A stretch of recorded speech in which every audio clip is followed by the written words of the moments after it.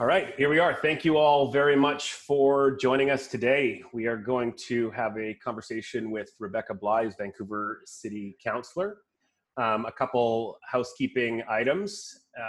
Of course, a disclaimer. So we obviously have a real estate platform, but we do not provide any advice. You should always speak to a professional to get advice for any investment decisions that you make. A little bit about myself. My name is Steve Jagger. I'm one of the co-founders of Addy. Addy is an online real estate platform that enables everyone to invest in real estate for as little as $1.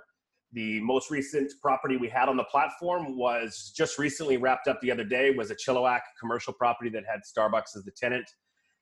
Interesting, we have 833 BC residents that invested in that property. So it's kind of cool that these British Columbians are now part of a commercial investment and taking part in the landlording and distribution and property appreciation, benefits of property ownership.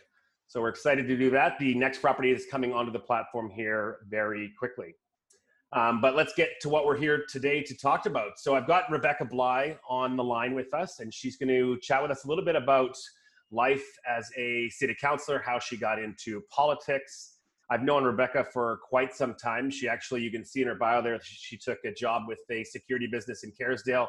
That happens to be Providence Security, which is my older brother's company, which is how we originally met. So I've known Rebecca for a long time, and I'm excited to chat with her today about what she's been doing in her life and, the politics and life in politics. So maybe we can jump right into it. Rebecca, thanks for joining me.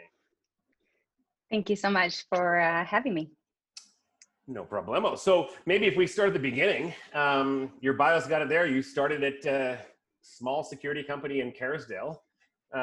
You were there for quite some time with Provident, right? As a new mother when you started, is that right?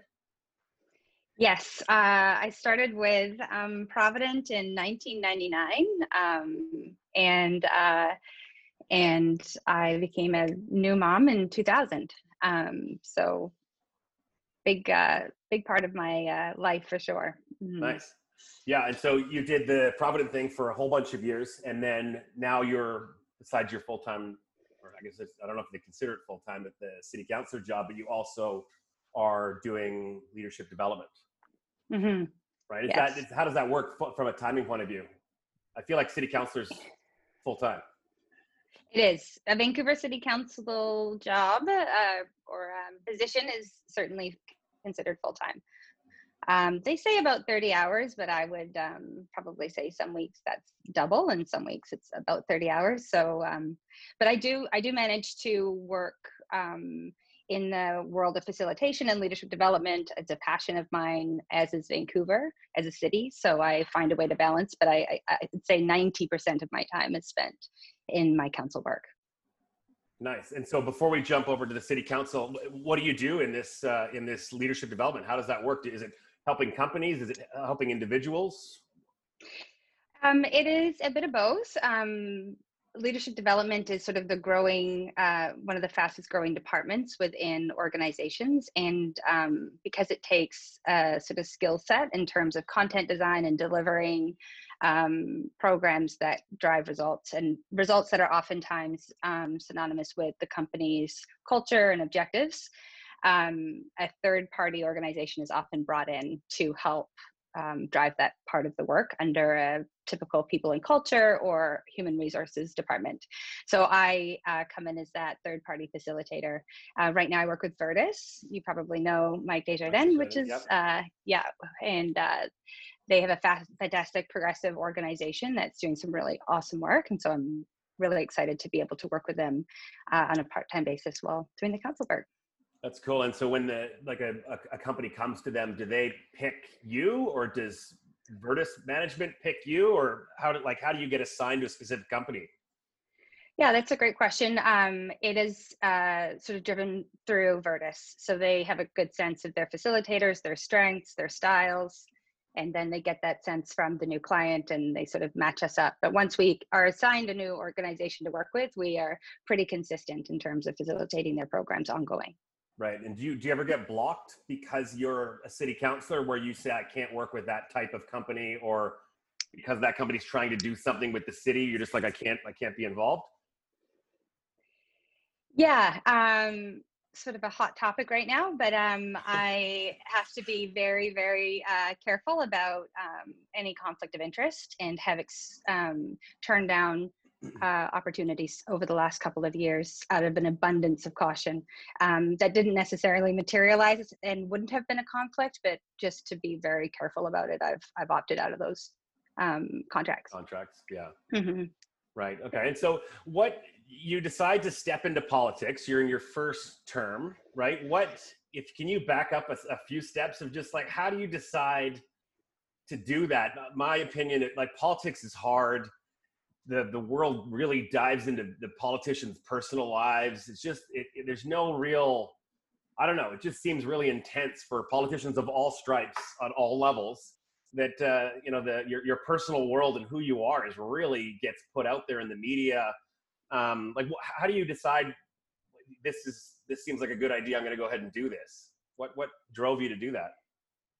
Yeah, I mean, I think it's kind of like parenting. I make lots of comparisons with being a city councilor and being a parent, in the sense that it's difficult to ever turn it off, but also they don't really tell you all of the dark sides of being a parent, the challenges and the things that we go through as parents. And it's the same with politics, because I don't think anybody would run, to be quite honest, if they actually knew the entirety of the ins and outs. So there's a certain leap of faith, but I think generally speaking, I have, it's actually, I would say that it's having worked with Providence Security at, for about 15 years at such a young age, there was a high degree of, or what am I trying to say here? A high level of importance put on offering some value back to the community. And I did spend a lot of formative years working under that sort of mandate. And I see the great value of that. So when I left working with Provident, I continued to activate in my community and my kids' schools, traveled to Ethiopia and Mozambique, and worked in conservation and education projects. So I just had I think, an innate sense of my own commitment to working in community and trying to improve things. I also saw a real divisiveness that was coming out of the previous administration, and that was sort of my why. That was more important than protecting myself from all the things that you mentioned, the personal life, the difficulty around politics, and just saw that I think that I could come to the table and bring some harmony to some of those divisive topics and policies, and that's what I continue to push for now.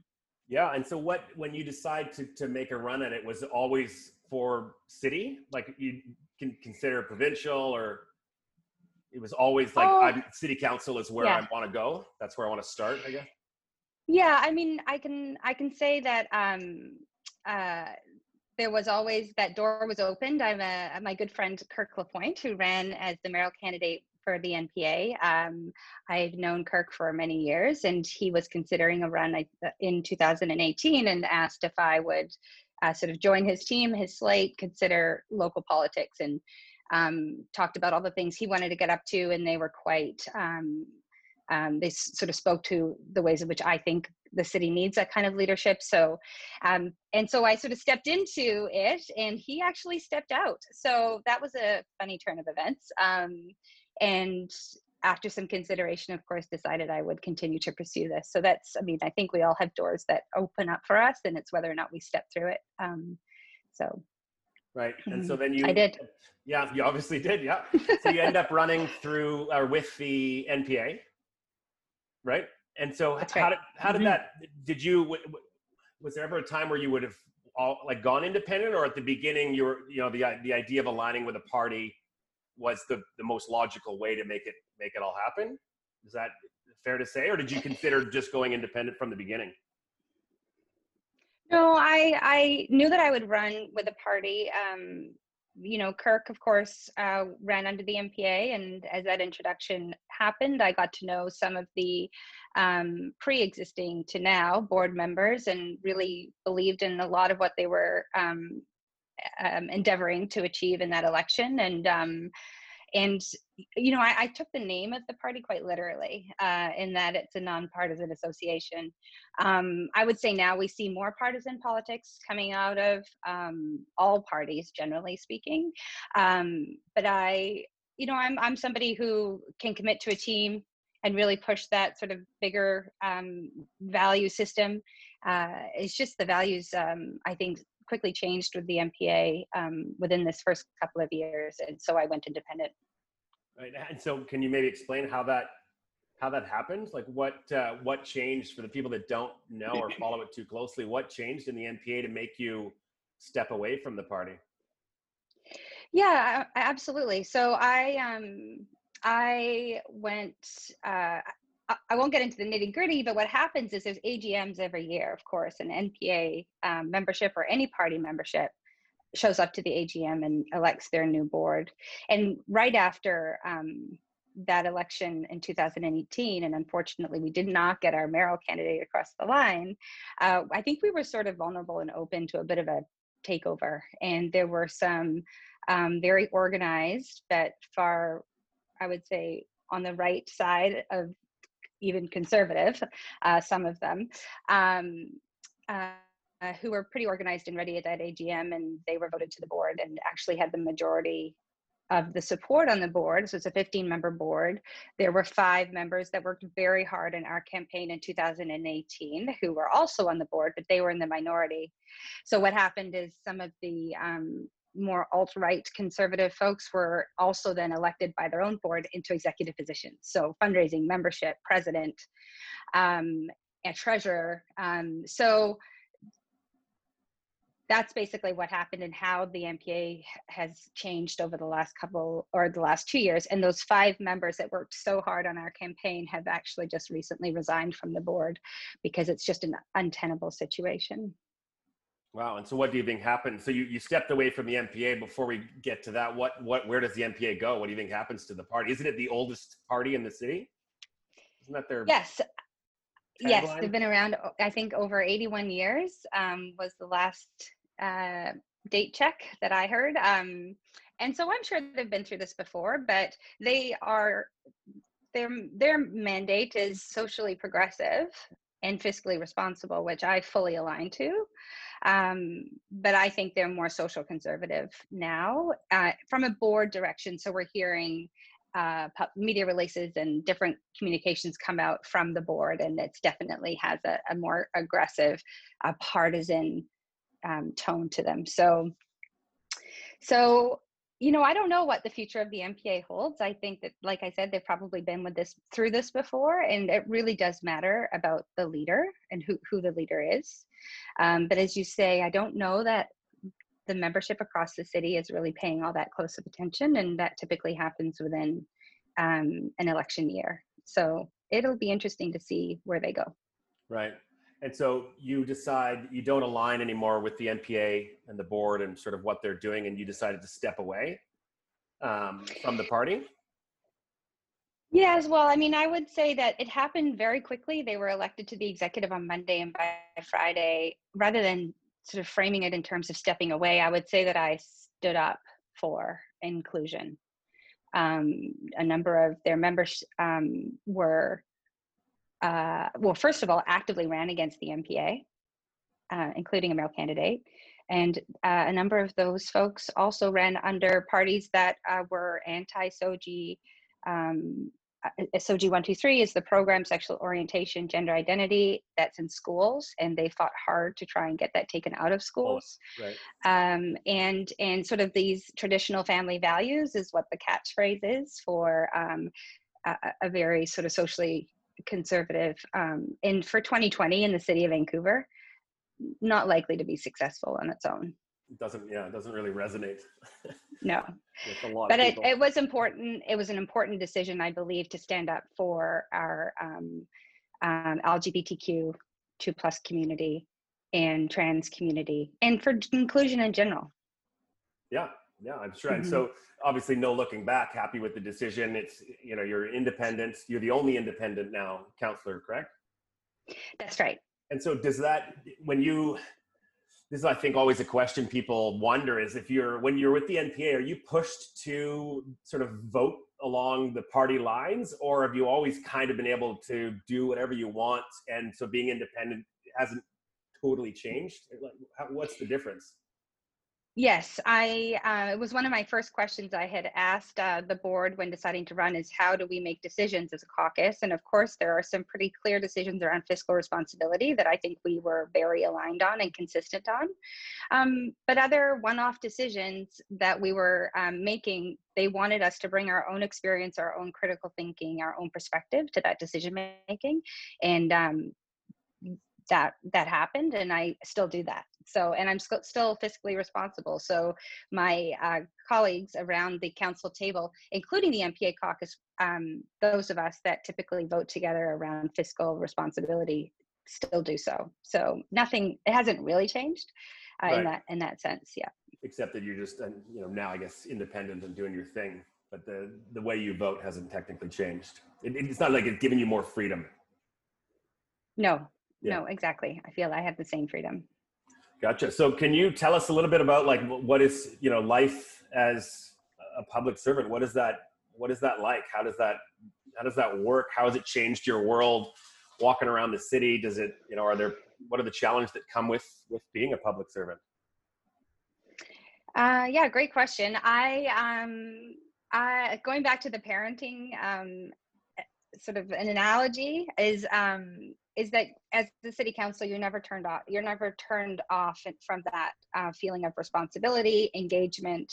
And I do remember when I was first elected, driving through Vancouver and being very aware of a very different sense of my own outlook on the city and the work that we have to do and that we have to continue to do. So being a city councillor is a interesting job. We do a lot of decisions. We make a lot of decisions around land use policy, of course, which is a big part of the job, and public hearings and going through projects and weighing, benefit. And so, yeah, I mean, I can just say that every single thing that we see pop up, especially in the city of Vancouver that's dealing with so many complex issues, I form an opinion, I research and read about in order to have an informed perspective. But there really isn't any box that we're in as a local government. It seems that we are to consider the unintended consequences of every decision we make. So there's a lot of engagement at that level. Gotcha. And so, and for anybody out there in Zoom or in Facebook land, if you've got any questions, you can throw them into the chat or in the comments on Facebook, and I can ask those questions for you. But so it seems to me from the outside looking in on the city's obviously got lots of COVID-related problems, financial issues because of COVID, dealing with, whatever the new rules and changes are, how society is going to work as we continue to go forward. But it seems the two big things that the city of Vancouver has been dealing with for years are affordable housing and then the opioid crisis. Like, I don't know how you think about maybe the opioid crisis first. Is like, what do you think about that? It seems to obviously tie a little bit into the housing problems, but I think there's a lot more to it than just housing affordability that makes it so difficult for a lot of people in society. How do you think about that and ways to, solve it? Is that the opioid crisis? Yeah, the opioid crisis. Yeah. Well, I think there's a few things. There's the mental health and addictions lens, so that we need to consider. There's the housing lens, but I also think there is we are working with a population that feels systemically let down. And so we have to look and see, well, when did that start? And we're in now a provincial election, countdown. And I'm looking to platforms that are going to really speak to that origin story around why people fall through the cracks in our society. And I believe one of those is related to housing, secure housing as young people, so their parents, their families, but also around education. And so many stories of kids that fell through the cracks in the public school system, whether it's because of learning disabilities, lack of engagement, not having their needs met, not having a support system at home. So I think we have to start there at one end of the spectrum, is to look at what is that systemic root cause. And then the other is around how do we manage what's happening right now, which is a poison drug supply. Right. And so I'm a believer in safe supply. I think that if we were able to give people access to safe drugs, clean drugs, and in a measured way that isn't stigmatized around the medical system, then they have a greater chance of having a sense of their own autonomy and their own agency. And I've spoken to drug addicts that have slowly reduced their consumption because they've had access to safe supply on a very varying degree and through some pilot programs that have been ongoing in the city. So now we just need to commit and roll it out in a robust way. And we have plenty of anecdotal stories and also research to say that this is what works. Because what we know is what we have been doing does not work. And abstinence is part of that. It works for some, but not everybody. Mm-hmm. But also criminalizing drug use doesn't work. And we just know that now. So we need to be, and I think what the federal government needs and the provincial government is to know that everybody's on side, because it becomes a political issue. And so that's what I'm focusing on. But as a local leader, we just need to show those senior levels of government that we support that.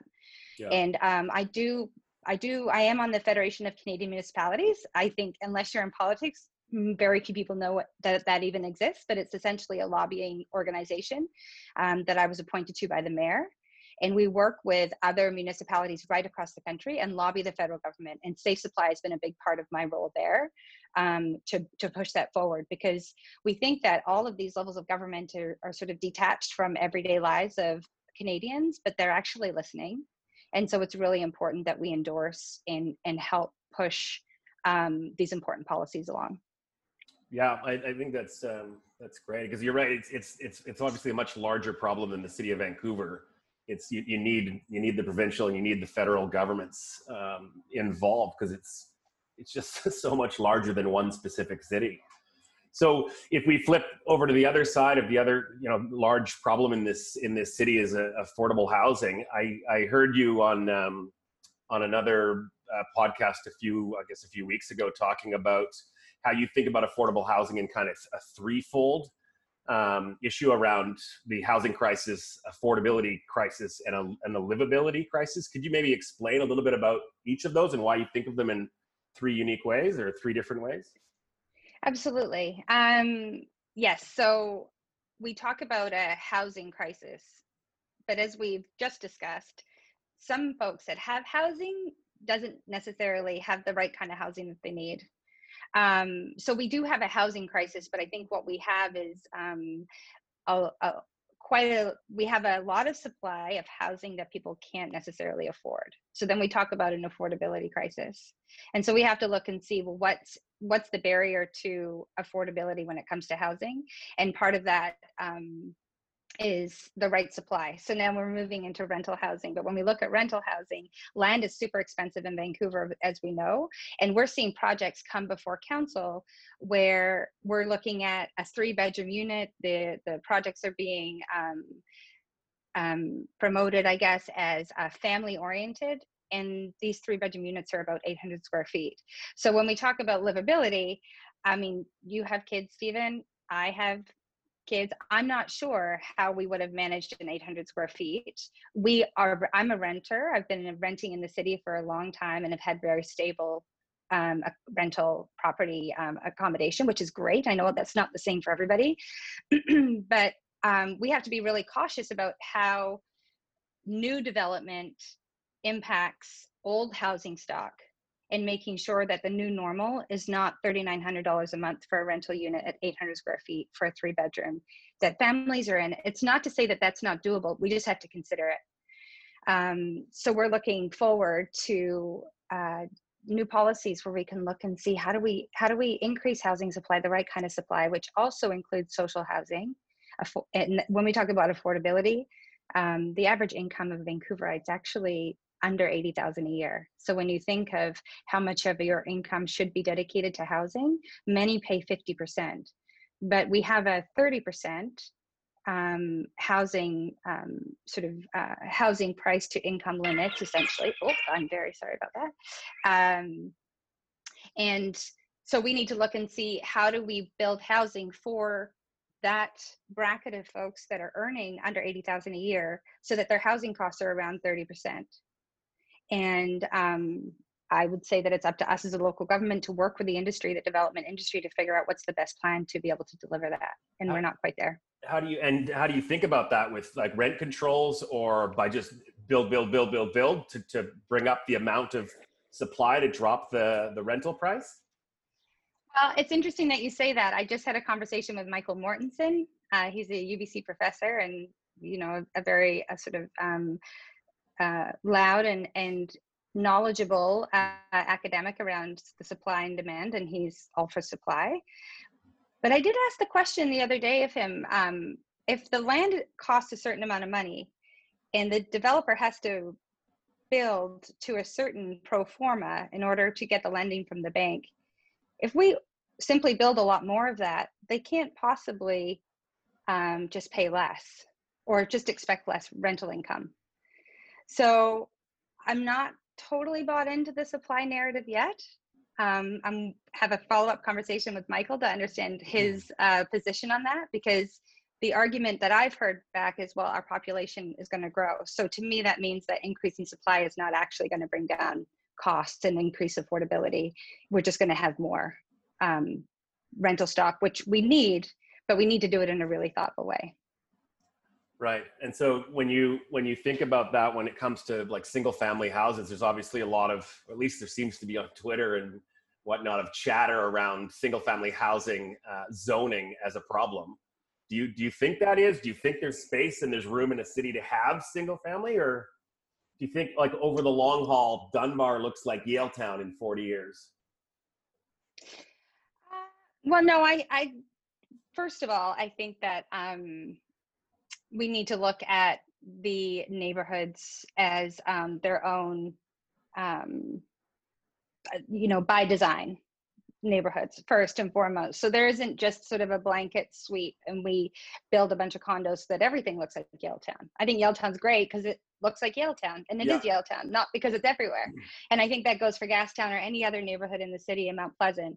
But it's very, very clear that we need more creative infill style housing in our single family neighborhoods, which can be called exclusionary zoning at times, because we have to admit that zoning came in when they said, well, we don't want certain people living in our neighborhood, so this is how we're going to build it. Yeah. So we do, and none of us really want to live like that in 2020. So we have to look and say, okay, that's how that happened, but how do we adopt and adapt new policies so that we're not railroading through neighborhoods and losing what makes them special and unique to the whole city?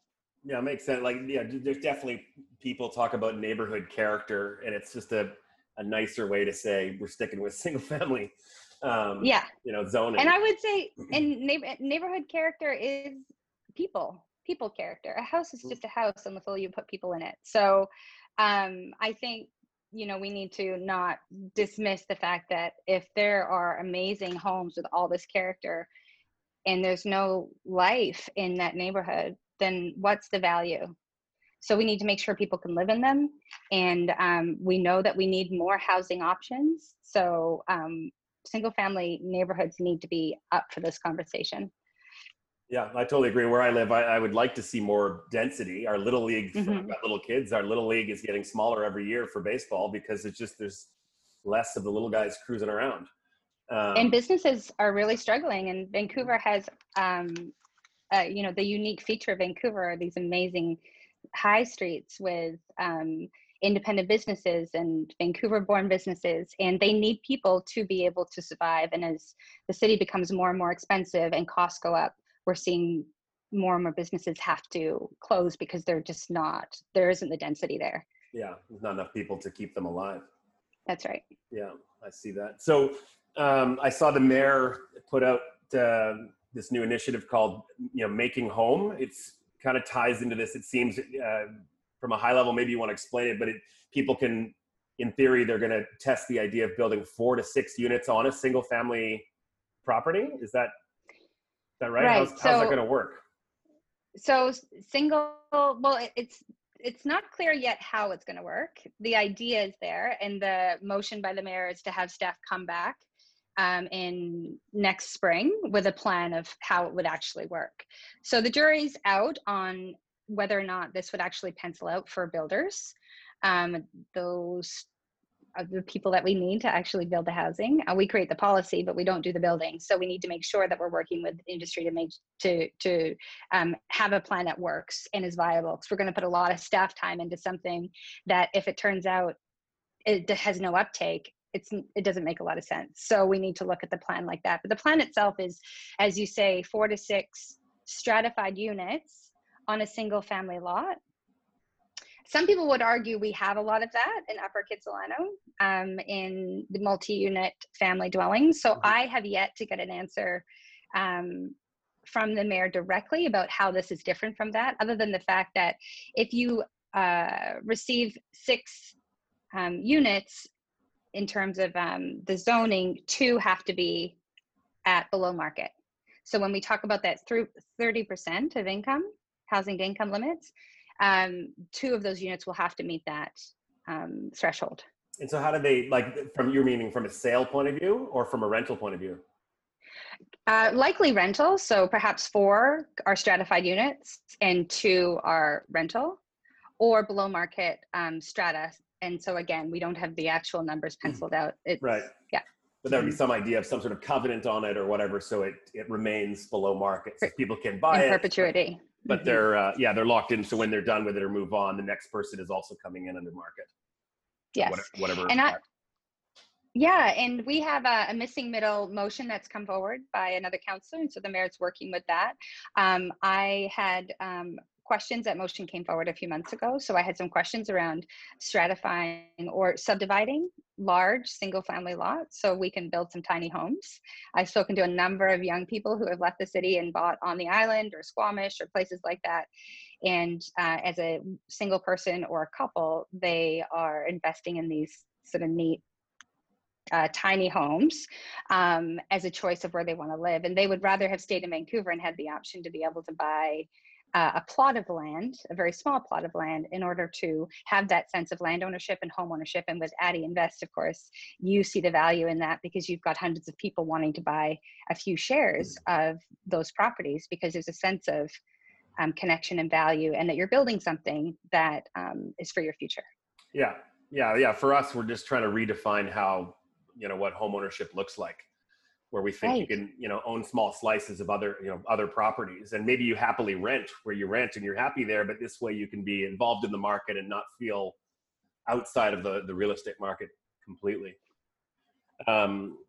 So I'm getting a handful of questions from people, but I've got a couple more for you, and then I'll ask you these ones that are coming from the group. But so there's kind of 2 plans that are happening with the city, right? There's the Broadway plan, which is in the works, and then there's the city plan, which I believe is also in the works. For the Broadway plan, can you talk about what you think it should be like or will be like, and are we going to get a whole bunch of density on the Broadway corridor? Is it, how are they going to redesign? I think it's an amazing opportunity to redesign what Broadway, the street, actually looks like. And the walkability of Broadway, I think it's going to be, if they do it, would be very cool. Because right now it's like a highway. It's a lot of cars. Yeah. And it's not the street that you'd walk down like Main or Fraser or something else that sort of has transitioned. What do you think about the Broadway plan and where it should go? Yes, thanks. That's another great question. We are undertaking the Broadway plan that's going to be brought back to council. I would say with COVID, it's delayed by a few months. It was to be at the end of this year, but perhaps in the beginning of next year. But you're right around the vision. So active transportation, multimodal. We've got the opportunity with the Broadway subway coming in to increase density and look at transit-oriented development, which in and itself are national policies actually right across the country, that are starting to develop. And we've done a lot of that. We've seen in different parts of the region. But I think really the opportunity is to, Broadway is, I don't have the exact numbers, but moves sort of the most amount of people in your average day. Not right now, we're in the middle of a pandemic, but in your average day, you know, one of the highest traffic corridors in the country. In the country, I believe, yeah. In the country. Yeah, a longest stretch. So there's clearly an opportunity to make Broadway a real center point for Vancouver. And I think that means increasing development.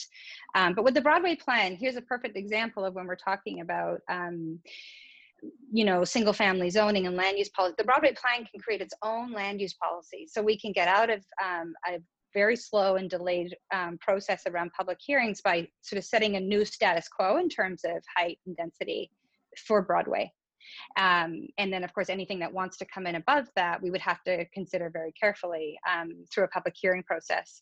So there's an opportunity to increase density, to create a better shopping experience, a better business center, to leverage the Broadway subway, to look at active transportation, to reduce the amount of cars on the road, because people see that as a great way of getting from A to B, as they do right now. That's awesome, yeah. And then for the city plan, the city is also working on a similar idea, but for the city itself? Right, so we're doing, one of our first motions was to initiate a citywide plan. We've now renamed the Vancouver plan. And to all of those that are connected to this conversation right now, I really encourage people to get involved. We do tend to hear from the same voices at council, and it's time. This is an opportunity for us to hear from others, and people getting involved in civic issues isn't always a natural sort of tendency. But this one is really important, especially if you have young families and your kids, you want them to stay in the city or see themselves as an opportunity to be here and be in the city, is to get involved. There's from seniors, all demographics, kids, looking at all of our citywide land use policies as an opportunity to look and see, well, what is it that we want to do? So when we're talking about missing middle housing, there's a huge opportunity to bring the city together around one central plan that we haven't had since the 50s, when the first Bartholomew plan was established. So Van Plan, and it has its own website. There, I'm doing my pitch.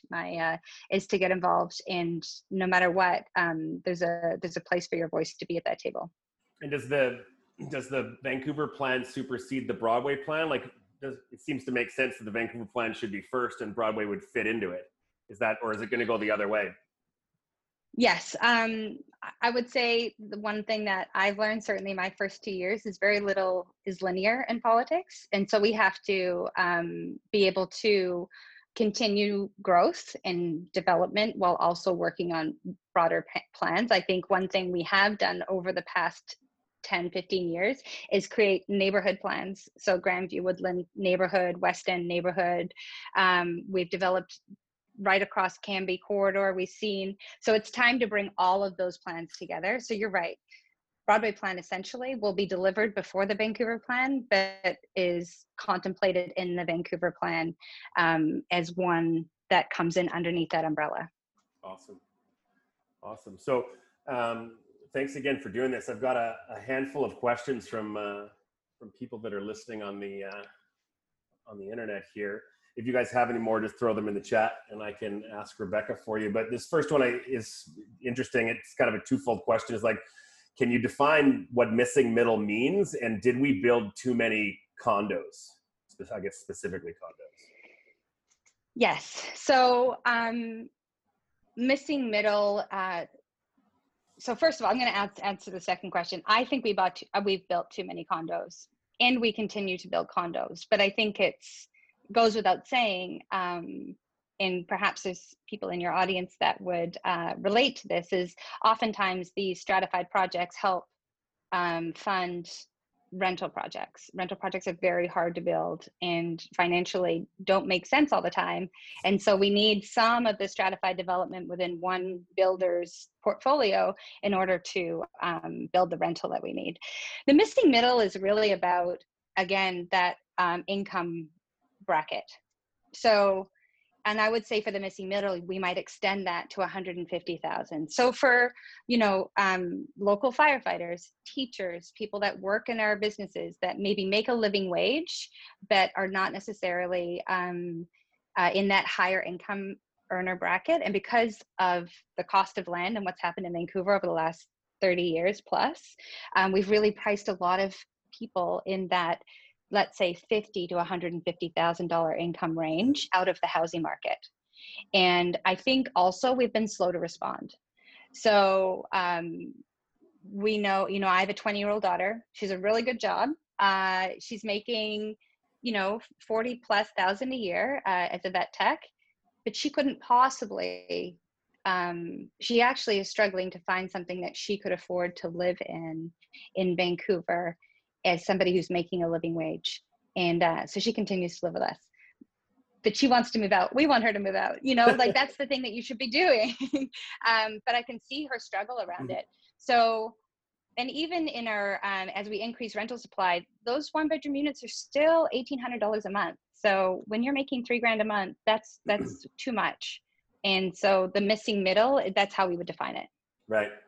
Yeah, I remember listening to the fire chief a while back talking about if Vancouver, I guess when Vancouver gets hit with its big earthquake and, bridges are down and whatnot. And his point was like a lot of Vancouver firefighters don't live in Vancouver. And if that big disaster does happen, we've got really one shift of people. And if we have trouble getting the second shift in because there's problem with transportation, they can't, you've got like whatever shift you've got on is the shift for some period of time. And he was basically tying it to the housing affordability of this. A lot of the firefighters do not live in the city that they're working in, which is obviously a bit of a problem. We think about it in our world of Addy of maybe we can be offering a product where we're buying specific properties near hospitals or near certain things and then choosing to have a lower return for our investors because we're going to choose to rent to a specific type of person. So it's like this one is hospital workers or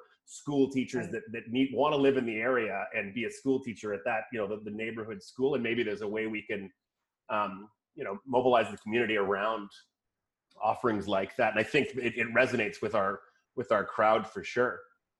I think one thing that you're hitting on, and just to mention, is that it comes down to education, and it comes down to conversations like this, where we can be in dialogue. When we talk about consultation, it's not necessarily just hearing from the public, it's also educating the public on what's happening that maybe they don't see, maybe they do see, and having them weigh in on that rather than it being a one-way conversation. So that's important, in my opinion, to attempt to look at how we solve these issues. Yeah. So I just got a question popped in. It says, there seems to be an obsession for politicians to show that any new policy doesn't result in a land lift, which is the price of the land going up. But without a land lift, there's no incentive to build. Why would anybody provide new supply if they don't make money doing it? How do you think about that? Well, so I am not a city councillor or a person who thinks profit is an unreasonable expectation. It's what makes sense. And so for builders to come to the table and show their numbers and be able to show that they have a certain amount of, look, at the end of the day, we need builders to build the product that the city needs. So it's about working together, and it's not about vilifying people who make a profit. They're doing that, and they're in an industry that takes an enormous amount of risk. And if it doesn't work out, it's city councilors, they're not coming to us asking for help. They've taken that risk, and they know that. And I think with that comes the reward of profit. And I think that it does have to come back to what makes sense, though, that we're not trying to get the maximum amount of density out of every single project. I think that steers us off into a different conversation. So it's like, let's be realistic and pragmatic about the fact that profit is not a bad thing. I'm a conscious capitalist. I believe that capitalism is an important piece of our society, and the fact that it does fund a lot of, through taxes and other ways, the way that we support our vulnerable population. So it makes sense. This whole anti-profit with developers is less interesting, in my opinion. Yeah, I agree. I don't think a lot of people, especially sort of the louder ones that you hear on the internet or whatever, saying, the big bad developer, I don't think they realize the amount of risk these people take to make things happen. And then, maybe a new policy comes in, like a tax or something they weren't expecting can change the whole thing. Or COVID comes in and can wipe out a whole development where they just can't, right now, it's wiping out small developers that can't withstand the delays. It's a high risk game that they're playing. So I agree, they need to make money. Dan, in his second part of it, it's not really a question, I guess. He's just saying the Broadway line is an example of a massive infrastructure project that's going to be built, but all the land around it staying the same because the city wants to take 100% of the land lift. Do you think, is that true? Or I guess we wouldn't know it's part of the Broadway plan, or is that what they're trying to do or thinking about doing? Well, I'm just sort of stay high level for that response, in the sense that the city is in negotiations through the Broadway plan, but also with builders on individual projects and rezonings. And we have development cost levies, and we have CAC's community amenity contributions, and so there is some criticism, I would say, from the industry that process is not as transparent as it should be. And we as council are certainly speaking to staff about how do we make that more consistent, more transparent. If you go on the City of Coquitlam's website, there's a formula of how you can calculate the CAC, and it's actually on the website. And I think anyone who's listening who's a builder will be nodding their head right now saying Vancouver does not have that.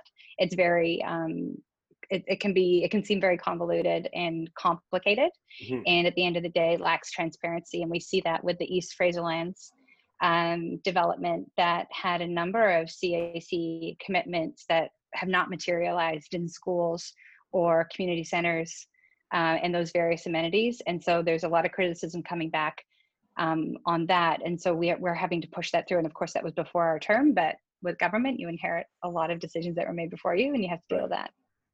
Right. So conscious of time, I've got a couple more. This one, maybe it's going to be a quick one. Who's your favorite councillor? Is what Susan's asking. I don't know if you're allowed to talk about your favorites. That is such an interesting question, and I am surprised I've never actually had that question before. Who's my favorite councillor?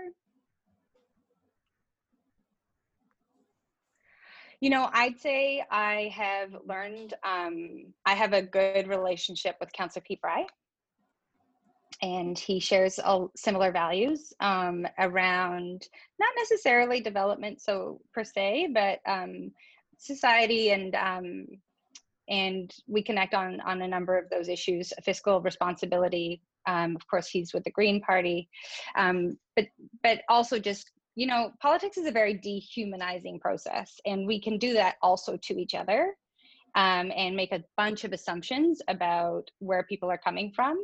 And that hasn't happened in my working with and collaborating with Pete, to be specific. But generally speaking, we have a really, even though it looks to the public, I think, is not super efficient or working together. I'd say that we have, in a minority government, we spend a lot of time trying to listen to one another and hear each other's priorities and then find some consensus there. And that's a value that I share, I'd say, with Councillor Bligh, but with others as well. Cool. This one's about public spaces, patios. The city allowed these restaurants and whatnot to expand into city parking and whatnot. I personally love them. I think it's a great idea. Do you think, with the sort of the future where we're going and COVID and how this is all going to play out, do you think the city's going to build or focus on more kind of permanent public spaces like that? We obviously get a lot of rain in Vancouver, and so some of these parklets aren't going to work when it's really, doing its thing in November and December. But do you think, I lived in Singapore for a while, and there's tons and tons of open air covered, places to eat, and you order your food from a little shop and you bring it over to this public area, and that's where you eat. You think that's the direction the city's going to push sort of through as we kind of figure out how this COVID's going to leave us? Yeah, so part of the Vancouver plan is to look at resiliency and recovery as well. So that folds into, is this a good direction? An objective that we could embed within the Vancouver plan is more outdoor living. And as we talk about living spaces getting smaller and smaller, and evidently they're going to, on some level, people are happy to be outside socializing and spending time outside. Our climate is changing. So over the future decades, I think we're going to see warmer and sort of drier stretches for longer periods of time, of course. So right now we had the temporary patio program. It's been extended to go through the winter. So time will tell how we manage in the cold and the wet. But I think, COVID and this pandemic has really given us an opportunity to very quickly turn some policy around and give it a try. And right now we're getting a ton of great feedback. Even if people lose parking, they gain seats, and they need that right now with physical distancing. So time will tell once the pandemic, we get a handle on the pandemic over the next 2 years, if that's going to keep going for the future. Cool. I hope it does. I think they're great. Yeah, I think they're great, but they just could be readjusted for a more permanent and winterized solution for our wetness. Yeah, some of them are very were set up very quickly. So yeah, I think some more permanent structures would make them obviously a lot better. Yeah, and even the city closing some of the streets is really great, right? Yeah. Like they're bigger than just the parklet, but closing some of the weird little small streets, I think it's been awesome. Yes, I would agree with you. Mm-hmm. Cool. So almost at the hour, my kind of final question of the day is what's next? You're going to run again? Do you run as a councillor? Are you going to do the mayor thing? Where are you going from here? Definitely going to run again. I think that it's challenging, and there would have to be a very significant reason for me not to run again in terms of being able to see the work that we've gotten started on through. And 4 years is not a lot of time for that kind of change and evolution. So I'm definitely going to run again. And one thing I've learned is that, 5 minutes in the political world can seem like a year. So things change very, very quickly.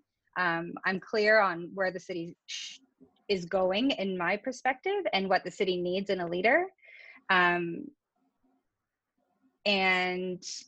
I'm not sure that I would know any obvious candidates yet that have fully either articulated what they're up to or have demonstrated that vision that I see for that top job, the mayor, bringing the city together and being really engaged and really accessible and really available and taking on really tough conversations and coming from a place of setting a clear pathway and a vision that people can get behind because it makes sense and it is it's thoughtful. And so yes, that's what I see.